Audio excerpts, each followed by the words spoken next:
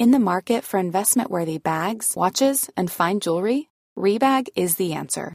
Rebag is a luxury resale platform where each piece is carefully inspected by experts to ensure quality and authenticity. Use Rebag to buy and sell finds from the world's top brands, including Louis Vuitton, Chanel, and Cartier. Head to Rebag.com to get 5% off your first purchase with code REBAGNEW. Shop today at Rebag.com. That's REBAG.com. And use promo code REBAGNEW for 5% off your first purchase. Millions of people have lost weight with personalized plans from Noom. Like Evan, who can't stand salads and still lost 50 pounds. Salads generally for most people are the easy button, right? For me, that wasn't an option. I never really was a salad guy. That's just not who I am. But Noom worked for me. Get your personalized plan today at Noom.com. Real Noom user compensated to provide their story. In 4 weeks, the typical Noom user can expect to lose 1 to 2 pounds per week. Individual results may vary. Since 2013, Bombas has donated over 100 million socks, underwear, and T-shirts to those facing homelessness. If we counted those on air, this ad would last over 1,157 days. But if we counted the time it takes to make a donation possible, it would take just a few clicks. Because every time you make a purchase, Bombas donates an item to someone who needs it. Go to bombas.com/ACAST and use code ACAST for 20% off your first purchase. That's bombas.com/ACAST, code ACAST.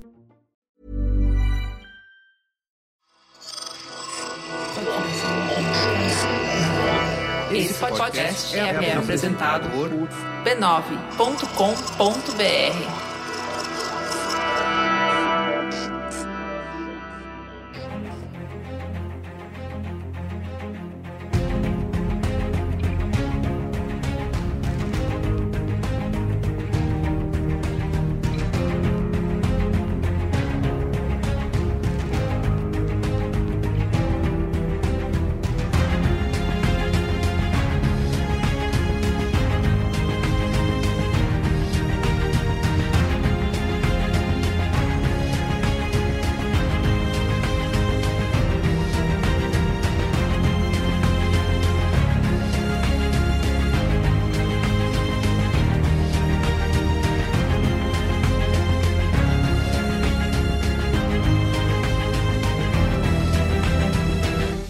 Olá, sou Carlos Merigo, esse é o Cinemático número 119. Estou aqui com Pedro Estraza. Fala, rapaziada. E Matheus Fiori. E aí, pessoal, beleza? Bom, estamos aqui reunidos para falar de Power, ou Project Power, né? Por que não virou Projeto Power? Não entendi. Aqui no Brasil... Projeto Poder. A Netflix tirou, virou só Power.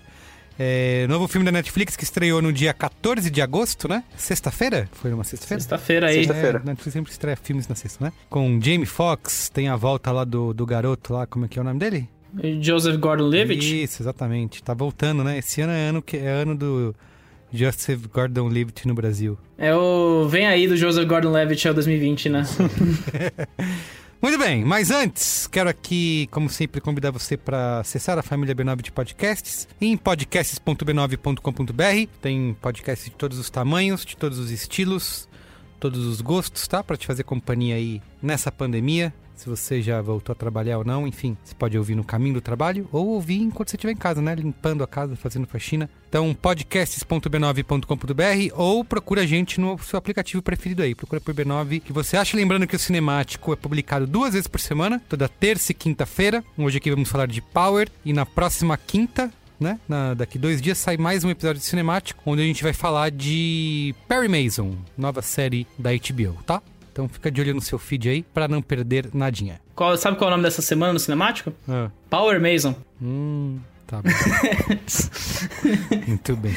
Power Mason, é isso aí.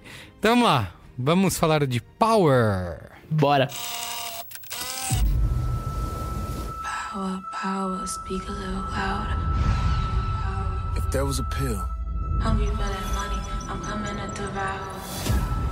that could give you 5 minutes Spit it so they get it. I'm embedded with the power. of pure power, I'm embedded with the power. would you take it?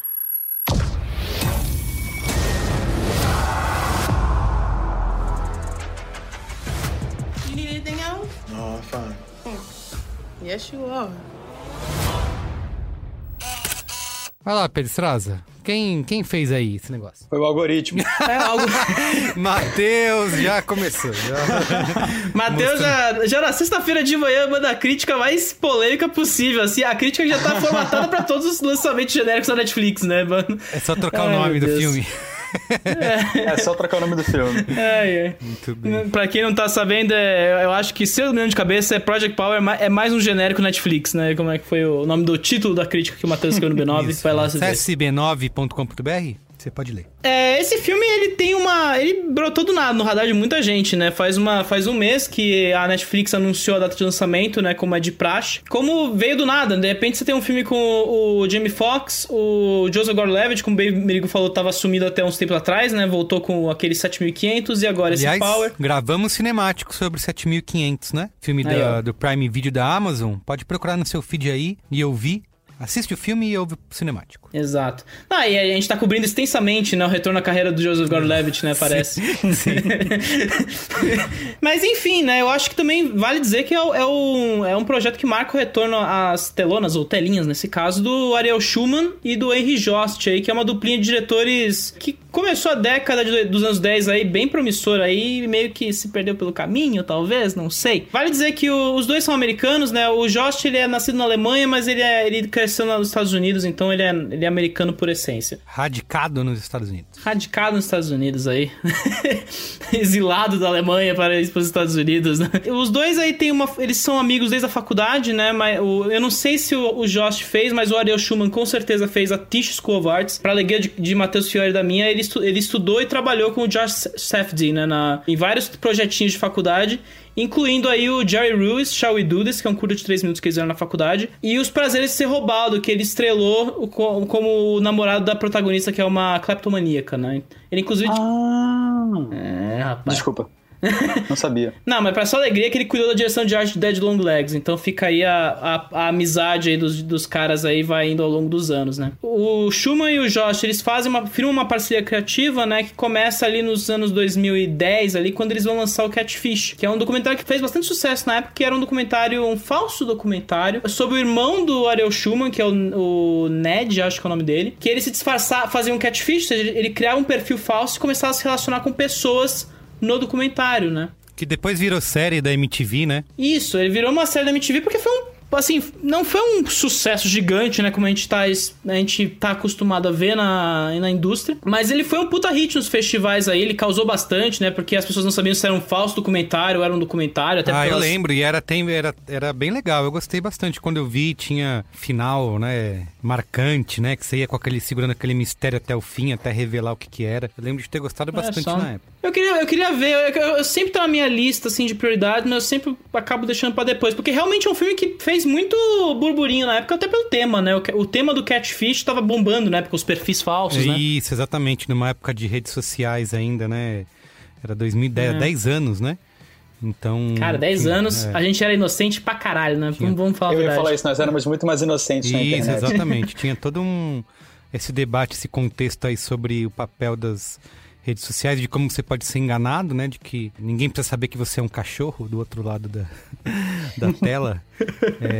E eu lembro também bastante dessa repercussão aí do Catfish. Cara, vale dizer, né? Ele foi um sucesso tão grande dentro do meio ali, mesmo não sendo bilheteria gigante, né? Teve um lançamento razoável, até acho que foi o lançamento médio, assim, não pegou todas as telas, mas foi mais que o circuito limitado dos Estados Unidos e Califórnia, né? Mas ele fez tanto sucesso que acabou chamando a atenção da Paramount Pictures, levando eles a dirigir 2 filmes da franquia Atividade Paranormal, né? O terceiro e o quarto filmes, que saíram respectivamente em 2011 e 2012, ou seja, eles passaram 3 anos lançando projetos em sequência, né? Nunca vi nenhum. O terceiro Atividade Paranormal, vou dizer, Merigo, vale muito a pena ser visto. Ele é um filme, assim, como a franquia, foda-se a história, ela não importa, mas a maneira como eles trabalham a narrativa dentro do filme, ali dentro do Found Footage, se você tem uma tolerância baixa pros filmes ali, eu acho que vale muito a pena ser visto. É um filme bastante cagaço. Depois eu não durmo à noite.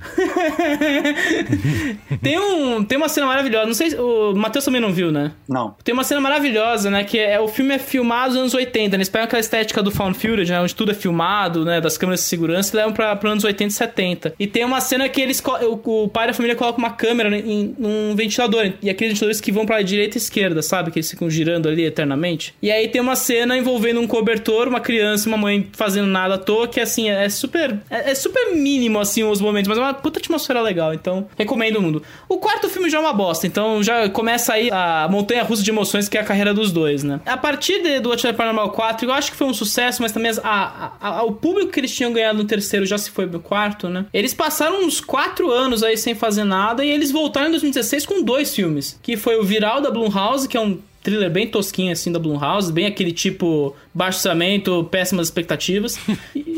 Mas não estou mentindo. Mas também fizeram Nerve, né, que eu acho que é o maior hit que eles fizeram até aqui, né, se eu não me engano aí, pelo menos, e que eu acho que todo mundo aqui viu no Nerve, né? Não vi ainda. Pô, amigo. É legalzinho. Eu gosto do Nerve. Eu acho que cai muito nos lances das redes sociais, né, Matheus? Eu acho que tem uma disciplina que eu gosto bastante ali. Eu vi que é um tipo Black Mirror não é? Exatamente. Eu lembro disso. Eu falo até exatamente isso no texto, que é um filme totalmente... Vamos pegar esse hype aí de Black Mirror, crítica social foda com tecnologia, a tecnologia tá destruindo a gente, etc.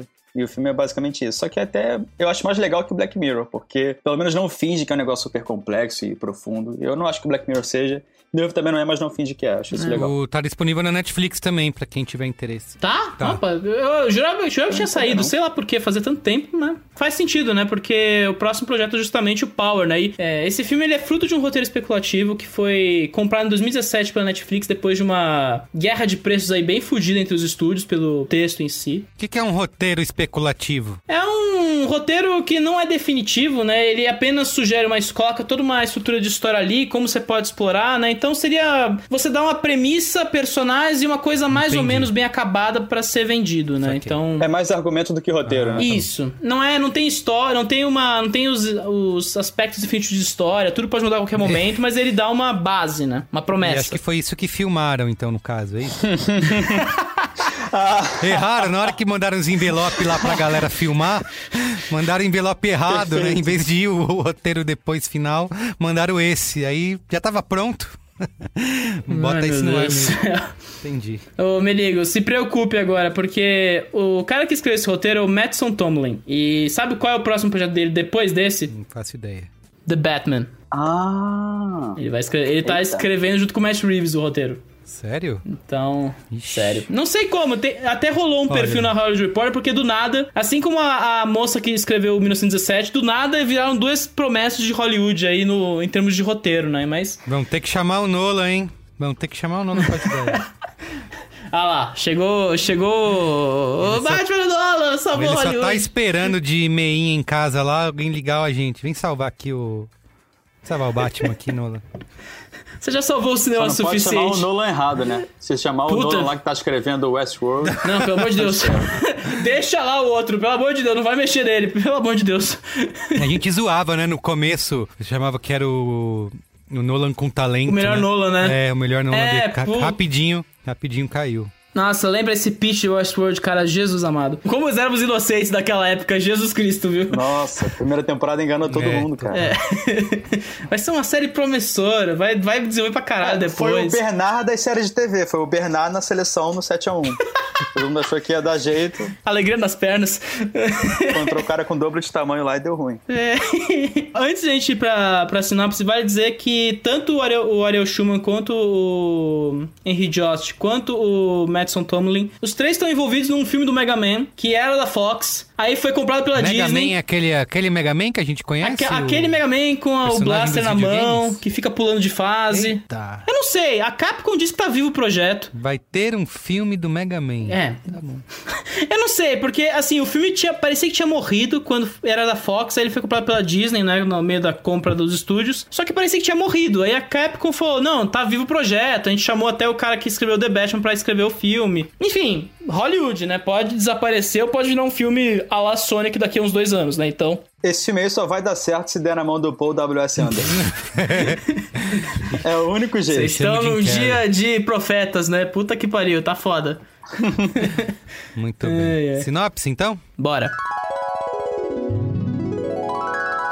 Quando uma pílula capaz de dar superpoderes por 5 minutos é responsável por um aumento perigoso de criminalidade em Nova Orleans, um policial se une a uma adolescente e um ex-soldado para localizar e deter quem a criou. Repercussão do filme, no Letterboxd está com uma média de 2.7, no Rotten Tomatoes 62% da crítica aprova, versus 56% do público, né, bem próximo. A crítica gostando um pouquinho mais aí que o público. No Metacritic está com 51 de 100. Não temos nenhum dado, né, Pedro Estraza, mas vimos que Power liderou o ranking da Netflix aí, né, tanto no Brasil quanto nos Estados Unidos nesse primeiro fim de semana, certo? Então, a gente provavelmente vai ter dados daqui umas 3, 4 semanas, né? Se o filme continuar nessa maré de sorte tá indo. Eu acho que tá tranquilo, né? Porque agora, pelo resto do mês, até o começo de setembro, que é onde a Netflix tá prometendo uma sequência de lançamentos mais pesada, tá liberada a agenda. Então talvez ele junte mais gente pra ver o filme, né? Mas claro, depende do quanto ele vai ver no burburinho da galera. Uma coisa que a gente não falou, que ajuda muito ele aqui no Brasil, é que tem o Rodrigo Santoro também. Tem o Rodrigo Santoro.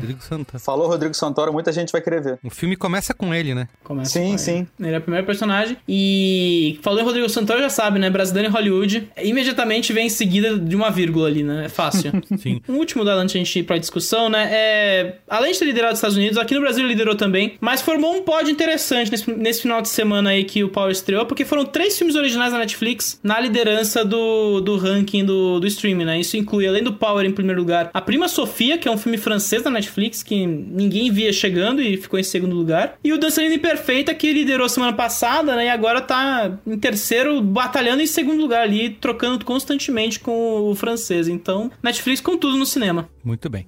Vou começar falando aqui porque talvez eu seja o que gostou um pouquinho mais do filme do que vocês. Daí depois vocês ficam livres pra criticar, tá?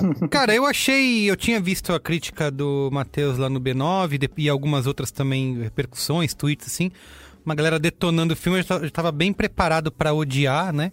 Visto aí esse histórico recente da Netflix, né? Os seus filmes. E assim, achei a premissa legal, achei a premissa divertida, mas a sensação o tempo todo, né? Durante as 2 horas, é de já ter visto o mesmo filme antes, né? Várias vezes. Um que eu lembrei imediatamente foi aquele O Sem Limites, sabe? Que tem o Bradley Cooper e o Robert De Niro. Da pílula de concentração, né? Exato, também tem uma pílula que desbloqueia o seu uso do 100% do cérebro, sabe? Tem um Lucy também, né, do Luc Besson, que é a mesma coisa, né? Desbloquear o 100% do cérebro. Com a Scarlett, né? Com a Scarlett Johansson. Que tem a famigerada fala que a gente só usa 10% do cérebro e que ela vai usar 100% do cérebro, exatamente. Né? Aquela falácia. Mas me lembrou muito mais do Sem Limites, porque o Sem Limites também é um negócio de uma pílula, né? Que você toma e fica fodão. Então, assim, eu não acho que seja você não vai sofrer assistindo filme como eu sofri assistindo, sei lá, várias dessas séries últimas da Netflix aí, tipo Dark, né? Tô cansado de falar aqui no cinemático, mas é verdade. O ranço do Meryl por Dark continua depois de, sei lá, 4 semanas, né? Já. Então, assim, é uma assistida fácil, sabe? Você consegue ver sem maiores sofrimentos, mas é isso. Acho que grande parte do valor tá no elenco, né? Eu acho que tem um carisma ali da galera reunida. Acho que ele é até bem executado no sentido visual, né? De criar um estilo, aproveita muito. É mais um filme da Netflix situado em Nova Orleans, né? Só que dessa vez, pelo menos, eles aproveitam a cidade melhor, né? Do que o que a gente falou anteriormente, que foi o Lovebirds, né? Que poderia ser em qualquer lugar. Concordo. Tem um bom humor que às vezes funciona, eu dei algumas gostosas risadas, mas outras tantas, né? Erra muito, assim. Então, cara, se você for comparar, sei lá, com o Old Guard, né, que a gente também falou recentemente, ou com aquele outro lá que é com o Thor, o Resgate, né? Resgate. Que eu acho que é mais uma dessa sequência de filmes mais genéricos, né? O Old Guard e o Power tem suas boas premissas, que vai se perdendo no meio do caminho, se tornando cada vez mais genérico. O Resgate talvez nem isso tenha, né? Tem uma premissa super batida, mas ao mesmo tempo ele tem desses 3 aí as melhores cenas de ação, né? As mais criativas e tal. Acho que o Power e o Old Guard nem isso eles conseguem, né? As cenas de ação são super sem graça.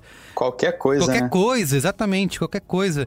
E assim, o Power é um filme saído diretamente dos anos 80, 90, sabe? Tem suas perseguições ali urbanas, um monte de gente, homem branco com cara de mal, as amizades improváveis. Só que assim, acho que tem uma coisa que a Netflix vem tentando fazer nos seus filmes, e eu acho que é digno de nota, sabe? Que é ele sempre tentando dar um contexto socioeconômico, né? por trás daquela história. O Power nitidamente não tá interessado em se aprofundar nisso, ele tá interessado mesmo na lutinha lá superficial, mas acho bom, sabe, que um filme que queira ser esse entretenimento consiga dar umas pinceladas, digamos, uma salpicada nesses elementos sociais aí, uma contextualizada, sem precisar aprofundar muito, sabe? Ele diz, isso aqui, existe isso, tem esse contexto dessa galera periférica, né, da mulher negra, tem aqueles diálogos legais com o Jamie Foxx. Então, acho que é bom que o filme traga isso sem talvez precisar atolar o pé na militância, sabe? E acho que consegue colocar aí uma pulguinha atrás da orelha de muita gente indo por esse caminho. Enfim, não é um sofrimento assistir Power, mas também é isso. Vai acabar o filme, vai ser ok. Cara, é foda, né? Eu acho que a palavra do dia pra mim vai ser frustrante, porque assim, o filme começa e te joga muitas coisas, sabe? E fala, puta, bacana, né? O Merigo falou de Nova Orleans, né? Eu também pensei num Crime para Dois e, além da coincidência, né? Não sei se tem um acordo da Netflix com Nova Orleans que favorece aí os filmes serem filmados por lá, né? O que pode ser bem possível. Uhum. Casa de imposto, né? De conceder aquelas alívios econômicos, dar uma graninha a mais pros caras, mas de qualquer forma é um filme que eu concordo que ele usa melhor Nova Orleans que em relação ao Crime para Dois, que podia ser filmado em Nova York, e Nova Orleans não sentia diferença nenhuma ali no plot. E como é um filme que tá trabalhando muito essa questão da cidade que foi traída pelos empresários, tem toda essa corrupção, né? Da corrupção policial, isso, né? Então, não é o estilo de corrupção que você viria num filme ambientado em Detroit, por exemplo, que aí foi uma cidade que foi fodida completamente pela crise econômica, você viu todo mundo se quebrando por ali, né? Então é um filme muito... E nessas questões ele pode ser muito particular, né? Nas dinâmicas, na opressão do povo ali, né? Você vê a primeira cena de combates numa espécie de favela ali da região, né? Todo mundo marginalizado, prestes a desabar praticamente ali, né? Então todo mundo vivendo em condições muito vulneráveis. E a própria trama, né? Você tem o policial que tá cansado de se servir a um sistema quebrado. Você tem o personagem do Jamie Foxx que tem um drama particular ali que eu vou preservar porque eu acho que é importante pra trama. E tem a garota também, né? Que ela é traficante porque, cara, não parece que tem oportunidade, não vai pra lugar nenhum. De novo, questões de representatividade que o Merigo falou e que são coerentes com tudo que a Netflix vem usando pra se levantar, né, no mercado aí, né? A voz das pessoas marginalizadas. Ele vem lucrando em cima dessas questões. Só que eu não sei, cara. Eu acho que o Schumi e o Josh, eles eram diretores muito promissores porque eles tinham uma noção muito boa da hiperconectividade ali desses tempos que nós estamos vivendo, assim. Eu não vi o Catfish, mas eu sinto que no Nerve, principalmente, um pouco até no Atividade Paranormal 4, que eu não gosto nem um pouco, são filmes que você vê uma tentativa de aproximação ali. Só que eu acho que eles acreditaram demais no próprio papo de vendedor deles, né? Eles têm uma atuação forte no mercado publicitário. Eles acham que vão traduzir nessa hiperconectividade de uma trama meio aceleradinha, umas coisas meio picotadas ali, e eu acho que nesse filme você paga muito preço, sabe? Você não há um peso ali nos personagens, não tem as cenas de ação, eu acho super mal trabalhadas em alguns momentos, elas são super fracas e parece que eles querem dedicar tudo naquilo ali, então você sente que tá tudo meio sendo obstruído constantemente. Então, o próprio Matheus fala disso na crítica dele, inclusive, né? Então, eu não sei, cara, eu acho que é um filme, eu acho frustrante, eu gosto muito dos dois, tirando o Catfish, eu acompanhei muito a carreira dos dois até agora e eu acho que eles têm talento, mas eles estão usando os lugares errados, sabe? Então o filme fica meio, é isso que o Merigo falou, um filme meio genérico Netflix, um filme que termina e você nem sente, parece que 2 horas que passaram batido e você já tá pronto pra ir dormir, sabe? Então, eu não sei. Mas eu entendo que é um filme que pode agradar muita gente nesse sentido de que é quase um filme de tarde de domingo, sabe? Um temperatura máxima da Netflix. Temperatura máxima total, vibes. Então, tirando a violência, né? Que tem umas violência meio punk ali. Verdade. É complicado. No começo do filme tem aquela cena que eu acho bem legal que introduz o personagem do Jamie Foxx, que é Major o nome dele, se não me engano. E ele tá indo atrás daquele cara que o poder dele é se tornar o Tocha Humano genérico. E tem aquela cena de ação super, bacana. Pra mim é a melhor cena do filme. E quando eu vi aquela cena eu pensei, ok, então vai ser um filme focado mais nessas cenas de ação, do cara sempre enfrentando alguém com poder diferente, e é isso, o resto é desculpa, aí beleza. Aí corta pra cena seguinte, começa a introduzir um monte de assunto. Que tem questão familiar, que tem a questão do tráfico, tem a questão da gentrificação, várias questões sociais e culturais que eu acho bem interessante. Só que nenhuma delas vai pra frente. Só que eu ainda pensei, ok, não precisa ir pra frente porque vai ser um filme de ação genérico, mas vai ter umas ações legais. Só que não tem. Porque pra mim nenhuma cena de ação seguinte consegue chegar perto dessa dele enfrentando o cara de fogo, que já não é grande coisa pra mim, sabe? Então eu acho que é um filme que nem o Merigo falou, parece que eles não pegaram o roteiro, parece que eles pegaram um argumento mesmo, jogaram as ideias ali, mas nada é muito desenvolvido. E assim, eu sempre sou o cara que fala mal de roteiro e tal, não que eu odeie roteiro, mas tem essa discussão do roteiro contra a direção, etc. Aí você pensa, tudo bem, como vai ser um filme focado na ação, não tem problema não ter roteiro. Só que quando a ação é tão genérica e tão qualquer coisa, sabe? Tipo, vai enfrentar um cara que tem garra na mão. Pô, beleza, isso aí seria legal, sei lá, em 1995, sabe? A gente teve... E aquilo veio nos 90. Filmes do X-Men, por exemplo, eu fiquei sabe? Pensando, os poderes são tão merda, né? Tipo, você vai tomar... Você não tem controle nenhum sobre o negócio, você se fode. São tão pouco imaginativos, cara. Parece, sei lá, um brinquedo de Lego dos anos 90 mesmo. A gente precisa dizer, né? Nada... A pílula dá 5 minutos de poder. E tem cena que parece que dura 10, 15 minutos as lutas, assim. Você não sente a progressão. O cara toma um negócio... Cara, não dá tempo de fazer tudo aquilo, aquela perseguição toda. Dura pelo menos meia hora. Pois é. E essa própria questão do tempo é um negócio que poderia ser super bem usado no filme, porque tem um personagem que é um dos mocinhos que ele sempre tá com um relógio pra marcar o tempo que ele vai ter de poder. Aí você pensa, pô, beleza, vai ter uma hora que ele vai estar encurralado ali, vai estar quase esgotando o tempo, só que não tem. Ele usa lá e quando acaba ele aperta, marcou o relógio e acabou. Esses 5 minutos tem nada ele construindo... Esses 5 minutos é aleatório, né? 5 minutos porque a gente quis 5 minutos. Não, e tem, no começo do filme, né? Rola uma overdose no começo do filme, você fala, beleza, então não pode tomar tantas, que também tem isso, né? A pílula, ela pode explodir as pessoas ou ela pode dar os poderes, né? Ela é instável. E aí você fica, beleza, o cara só pode tomar uma e não pode ter mais de 1, 2, 3 ali, não pode tomar 3 de uma vez, senão o cara explode, tem toda essa matemática. Aí chega... sei lá, no clímax ali, os caras estão tomando como se fosse tic-tac, tá ligado? Estão engolindo a cada direto. E o filme sugere que você ficar tomando a pílula vai estragando a pessoa, né? Sim. E isso também não tem consequência nenhuma, isso que você falou, não é discutido. Simplesmente vira discutido de roteiro. A galera vai tomando a rodo. É meio triste, assim, é um filme, eu acho que é um filme incompleto em alguns momentos. Ele tem algumas boas ideias ali que ele joga, ele disponibiliza, mas tem uma hora que você... Cara, não dá pra viver só da ideia ali. Você tem que desenvolver aquilo narrativamente. Ou como o Matheus falou, você vai na ação, você vai na história, escolhe um dos dois e foca naquilo. Mas o Merigo falou do Old Guard, eu concordo. O Old Guard e o Resgate, né? São dois filmes que escolhem os dois caminhos que eles querem seguir ali e vão fundo, sabe? Esse não escolhe nenhum dos dois. Ele fica meio pagando pelas ideias. Eu gosto muito do elenco, assim. Acho que eles conseguem segurar o filme nas costas, né? A Dominique Fishback, que é a Robin, né? Poço de carisma, assim, a interação dela com o Jamie Foxx, enfim, isso é uma coisa que eu acho que esse carisma desse elenco reunido, que torna, como eu usei, né? Tipo, não é um filme difícil de assistir, né? Você não vai ter um sofrimento, você vai assistir fácil. Acho que é isso, é muito por causa desse elenco, assim. Só que todo esse resto, né? Essa casca em volta dele aí, realmente não consegue. Agora, eu queria falar, eu não sei se é impressão minha, mas acho que o Rodrigo Santoro tá cada vez mais canastrão, assim, não tá? Eu acho que ele nunca foi grande ator. Eu tenho essa teoria, mas assim, eu acho que ele é um bom ator de tipo, né? E nesse filme ele tá o estereótipo do mafioso latino.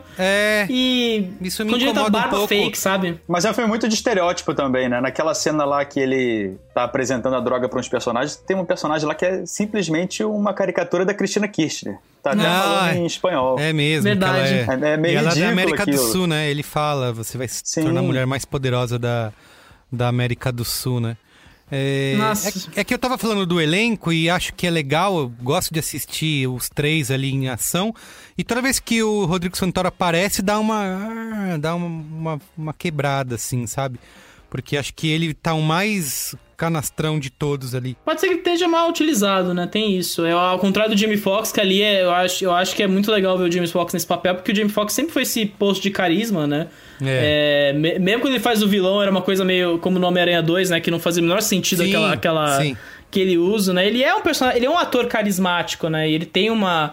A maneira... Como você bem falou, Merigo, a forma como ele atua com a garota, com a Dominique lá, tem uma piada com o Cardi B que eu dei uma gargalhada muito sincera, assim, tipo, é muito bem localizado, sabe? Mas o Santoro parece que tá deslocado mesmo, não é um papel que eu acho que nem ele entendeu o que era pra fazer, eu acho que nem os diretores pensaram o que fazer, porque tem tantos vilões ao longo da narrativa que você nem entende mais qual é o cabeça ali, né? É mesmo, é verdade.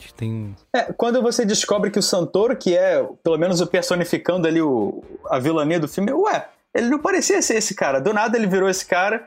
Só que logo depois também ele já deixa de ser, né? Ele virou meio o mini-boss da parada. Meio pois é, mini-boss. Bom, vamos pros spoilers pra gente poder falar de tudo isso. Spoilers! Please, Avada Kedavra. I am your father. A boy's best friend is his mother. What's in the fucking box? I see dead people. Damn you all to hell! Rosebud. Silent Breed is people! Fala aí, Matheus, o que você falou que você queria falar. Não, só ia falar daquela cena que ele enfrenta o Rodrigo Santoro, que descobre que ele que é o Big, porque ele toma droga e fica grandão lá. Aliás, parece muito aquele filme com Sean Connery. Como é que é o nome? A Liga Extraordinária? A Liga Extraordinária, isso aí. Nossa, cara, mesmo efeito visual. Parece vindo nos 2000. Pois é, cara. Aliás, por falar em cena de ação, a cena que eu mais gosto de ação é a que passa nessa festinha aí, que fica dentro daquele cubo, sabe? Porque ele não vai pra fora da ação, ele fica dentro e a cena é mais silenciosa. Eu falei, ótimo, pode sempre ficar desse jeito, em vez de ser um monte de explosão, barulheira, soco, faca, tiro. Vai cortando e corta tudo, né? Cortando o tempo todo, 10 minutos de filme. Exato, fica só ali dentro, mais silenciosa. Tá bom, foi a cena de ação que eu mais gostei. Foi ali dentro daquele cubo, com a Frozen lá. Essa cena parece que tem alguém jogando Assassin's Creed, que ele entra super stealth no lugar, dá 1 minuto e já todo mundo sabe que ele tá lá, tem que matar todo mundo e fugir, sabe? É muito idêntico. Assassin's Creed aquilo.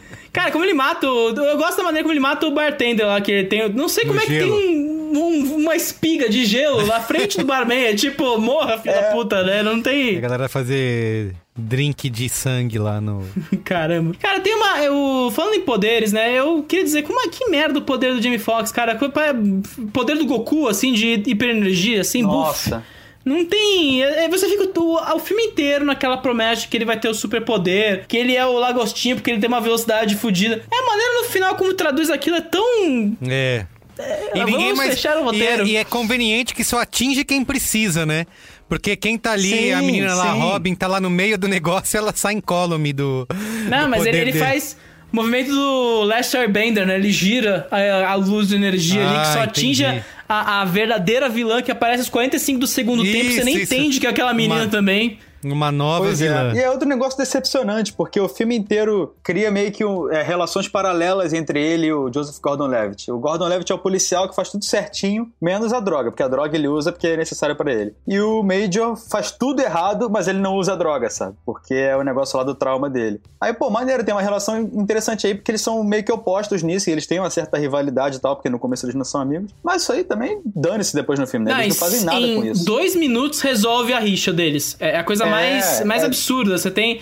Um tá perseguindo o outro. Tudo vai pro espaço. E aí, em cima disso, não, você então tá buscando a sua filha. Ah, então eu sou o seu amigo, sabe? É tipo umas falas de roteiro que você... Por quê, cara? Você não podia fazer uma coisa mais legal? Botar uma briga legal entre eles antes, sabe? Bota uma porradaria entre os dois, cara. Pelo menos isso. É tudo apostado no poder também, né? As cenas de luta física ali mesmo, que... Rola algumas ali mesmo, mas é tudo meio... qualquer coisa. Tipo, é a cena do Jamie Foxx lá, indo no supermercado com a Dominique, que vai aparecer no caminhão e aí você não vê quase nada daquela luta. O cara leva um tiro no ombro e ainda sai de boa, assim, sabe? A menina vai lá e faz a costura no pet shop e tá de boa. É tipo... Não tem peso as coisas. É verdade, que conveniente também, né? A mãe trabalha... A mãe que não podia fazer nada, que tava lá, que ficava em casa, de repente ela tem uma clínica... onde ela vai poder... São sempre dramas muito supérfluos, são coisas que surgem só pra ter um impacto ali de 5 segundos e daqui a pouco acabou. É abandonado. Não vai ter mais necessidade nenhuma. Não, tipo toda a relação do policial com a organização policial como um todo, né? Que não, é tudo corrupto e tal. Que é jogado a esmo ali, né? Também, pra nada. Não, e o cara entrega uma foto do Jamie Foxx e aí é isso que ativa toda a perseguição e você não tem nenhum tipo de...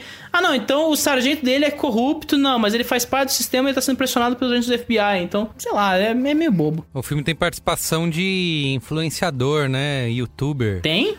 Tem. Tem o Casey Neistat. Casey Neistat, aparece a fotinho dele lá e ele lá no... Ele que entra na festinha lá com a Frozen. A Frozen é na Eu acho que ele aparece mais no trailer do que no filme. Ele só aparece pra ser roubado. Isso, tipo, a mina que é o importante, ele aparece atrás do vidro, ele some depois no final ali. Cara, aí a gente falando esse papo, agora eu entendo porque a comédia é o ponto mais legal do filme. Porque no fim é essa coisa que o Matheus falou, né? O instantâneo, o impacto de 5 segundos. É o Joseph Gordon-Levitt fingindo que é o marido da mãe da menina... Isso. Que é uma cena maravilhosa, mas 5 minutos depois já tá esquecido, já tá pra outro caminho. De novo, é frustrante. É um filme frustrante, eu tenho essa sensação. Temperatura máxima da Netflix. É um filme, ele é vazio, né, cara? É isso que é foda, não tem muito o que falar nessas horas. E é isso que me decepciona. A dupla é boa, porque eles estão fazendo um filme que não é nada, sabe, no fim. Uhum. É esquisito. Precisa divertir a galera, né, Pedro? Sábado à noite, dá a impressão de que todo mundo tinha um contrato com a Netflix ali, ó, você tem que fazer um filme nessa época aqui. Aí, quem tá com essa mesma situação? Aí vai juntando o pessoal, todo mundo tem que fazer um filme agora, vamos fazer um filme aí mesmo só pra preencher calendário. É isso que eu sinto. É um negócio totalmente genérico, que no máximo tá aproveitando o espaço aí entre lançamentos da Marvel e da DC, que não estão fazendo nada no momento. Eu acho que ele fazer sucesso agora, inclusive, é bem sinal, né? A gente tá uns meses aí sem filme de super-herói no mercado, né? Faz todo sentido a galera tá com uma abstinência de filme de super-herói, então... Qualquer coisa entra já. Qualquer streaming que super divulgar aquela série Heroes aí vai fazer sucesso agora, por exemplo. Que é melhor que Power. Nossa, informações fortes! Vamos dar notinhas? Vamos dar notinha. Olha, eu vou dar 2,5 estrelinhas. Foi simpático. Eu vou dar 2 estrelas. Eu dou 2 também. A média de cinemático é 2.16667. Então, 2, né? 2. Então é isso, média 2 aqui no Cinemático pra Power. E é isso, gente. Se você quiser falar com nós, é só mandar e-mail pra cinematico@b9.com.br ou marca a gente aí nas redes do B9, tá bom? É isso. Lembrando aí, fica de olho no seu feed que quinta-feira tem mais. É isso, rapaziada. Valeu, gente. Valeu, galera. Boa noite. Beijo.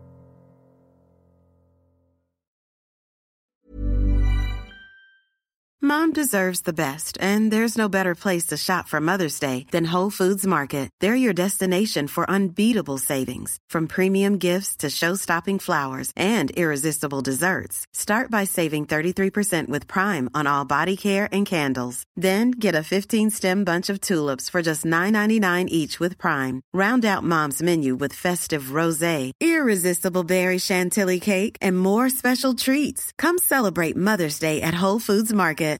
Hi, I'm Daniel, founder of Pretty Litter. Cats and cat owners deserve better than any old-fashioned litter. That's why I teamed up with scientists and veterinarians to create Pretty Litter. Its innovative crystal formula has superior odor control and weighs up to 80% less than clay litter.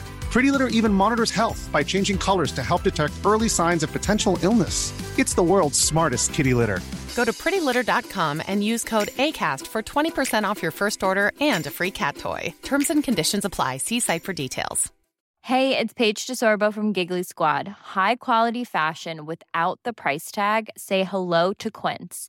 I'm snagging high-end essentials like cozy cashmere sweaters, sleek leather jackets, fine jewelry, and so much more. With Quince being 50 to 80% less than similar brands. And they partner with factories that prioritize safe, ethical, and responsible manufacturing. I love that. Luxury quality within reach. Go to quince.com/style to get free shipping and 365-day returns on your next order. Quince.com/style.